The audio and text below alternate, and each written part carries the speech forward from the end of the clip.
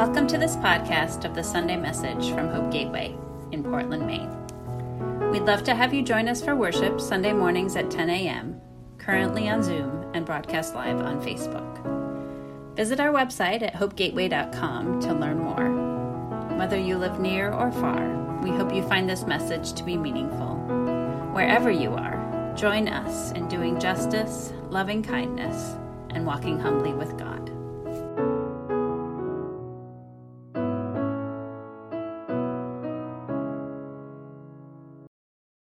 Good morning. I'm Margaret Minger. My pronouns are she, her, hers, and I have the honor to serve as chair of Hope Gateway's leadership team. Can you hear me? Good, thank you. This morning, our first scripture is from Exodus 3, 13 through 15, and we'll be reading from the Common English Bible translation. This is just after God appeared to Moses in a burning bush to give him a very big job. And after God spoke, this is what Moses did. Moses said to God, "If I now come to the Israelites and say to them, the God of your ancestors has sent me to you, they're going to ask me, what's this God's name? What am I supposed to say to them?" God said to Moses, "I am who I am.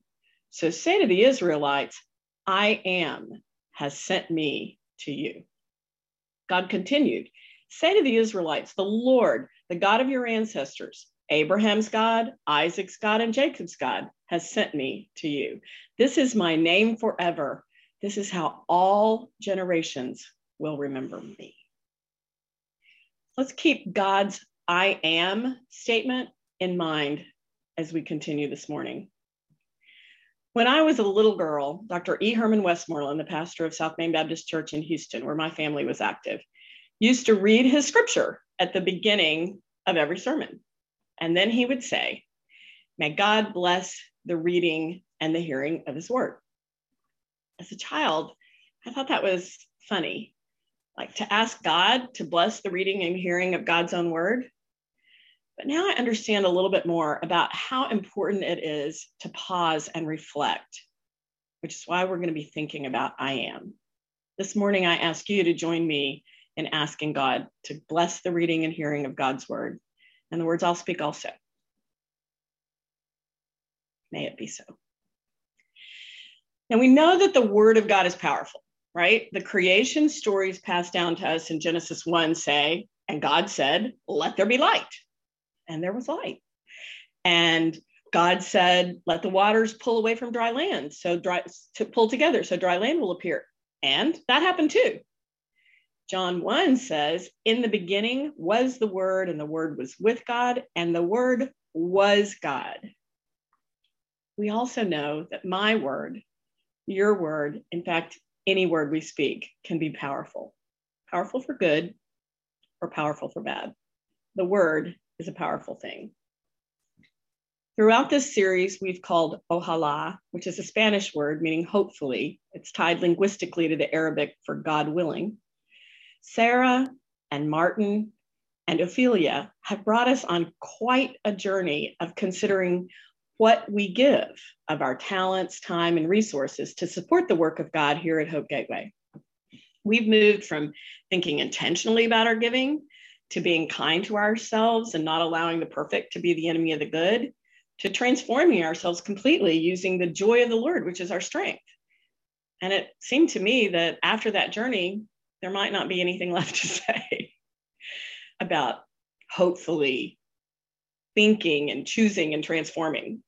So, as always, we look to scripture for what else? A word. For Christmas, my sister gave us all a copy of Atomic Habits by James Clear. If I weren't staying with Shantia and Jonathan, where they're carefully sheltering me while my house is under construction, I'd have a photo of that book here and hold it up for you. Early on in this book, the author hits upon a really key element of building a good habit that sometimes we forget. Changing our mindset, changing the way we think, and changing who we say we are. This author suggests that we change our words to match our new mindsets and not wait for the habits to build up and that full butterfly effect. So, for instance, when offered a piece of candy, I might say, I'm trying to quit. Or I might say, I am sugar-free. I could say, I'm trying to do something, I'm learning to do something, or I could say, I am. Let's not forget that building new habits can be good. At that same church, I received, even as a very small child, a set of envelopes each year. They looked something like this, but they had my name on them, actually my name and address. I thought they were very special, of course, because they had my name on them. It actually turns out they were. Every Sunday, we'd get in the car, and my mom or my dad would hand us each 10% of our allowance back to us, and we would put it in the envelope and take it with us to church, where we then gave. I asked Shantia and Jonathan how they taught their kids about giving, and they also had an envelope system where each child would get an allowance, and then it was subdivided into envelopes for giving and saving and spending and so on. So early on, I learned that giving to God's work started with my tithe to the church. So those envelopes with my name on them, they were special. They helped me form a habit of giving and a mindset that I am a person who supports God's work with my money. Now, let me pause here and say that I haven't always given 10% or a tithe to my church. There have been seasons in my life where I haven't had much income, and sometimes I've had none at all. Giving 1% or 5% was this huge act of commitment taken in hope, trusting that, God willing, I would have enough to eat, to pay my rent, to pay my mortgage, whatever. Spoiler alert, I have always had more than enough, even when I was fearfully fretting that I wouldn't. So how can we at Hope Gateway intentionally build our habits and our I am statements, our mindsets around hope? This morning, I'm inviting you to think of how your new habits or mindset would be different if you started with hope. God knew something about mindset when God spoke to Moses. Let's look back at Exodus 3. What did God say to Moses about who God is?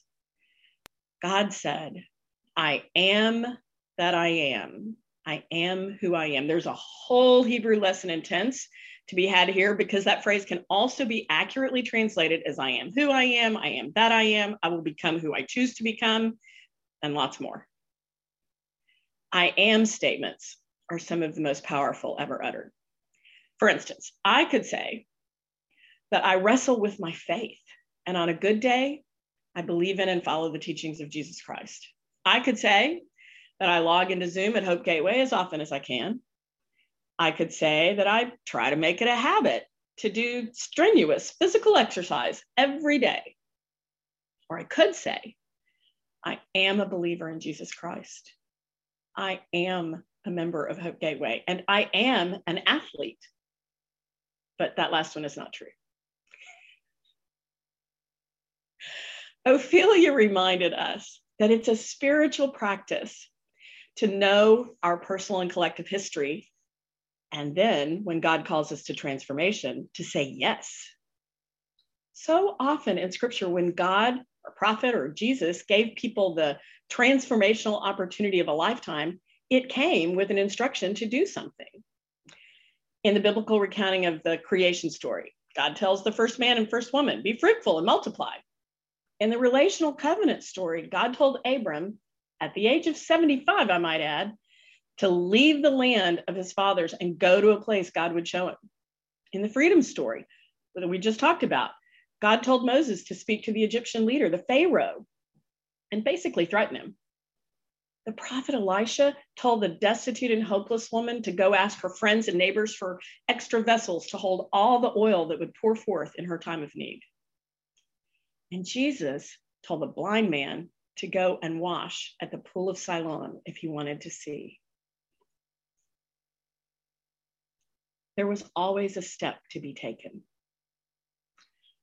Another powerful statement in Scripture is actually almost a dare. And it was spoken by the prophet Malachi, recorded in Malachi 3:10. It says, "Bring the whole 10th part to the storage house, so there might be food in my house. Please test me in this, says the Lord of heavenly forces. See whether I do not open all the windows of the heavens for you and empty out a blessing until there is enough. See whether I do not open all the windows of the heavens for you and empty out a blessing until there is enough." Sometimes people misuse the scripture. They teach magical thinking or prosperity theology, and frankly, that makes me crazy. But I believe that God means exactly what's recorded as Malachi's words. It's a promise that our commitment to God's work, collectively, as our clear theologian Erica showed us this morning, causes that work to overflow into the abundance of God's blessing. So today, this morning, let's choose to listen to God's word and believe God's promise. We can choose to learn, relearn, or just enjoy the habit of giving. Let's believe that our word, our I am, is powerful when we make our commitments and make them hopefully. Let's believe that with each of us saying, I am, then we are collectively members of Hope Gateway. I am a part of this community by giving my time, my talents, and my resources through Hope Gateway. Together, let's believe that when we hopefully bring our transformed selves into the storage house that is Hope Gateway, God will bless our words, our commitments, and our very selves. Ohala. May it be so. Amen. Thanks for listening to this week's sermon. To hear more about Hope Gateway and to discover how together we can do justice, love kindness, and walk humbly with God, visit our website at hopegateway.com.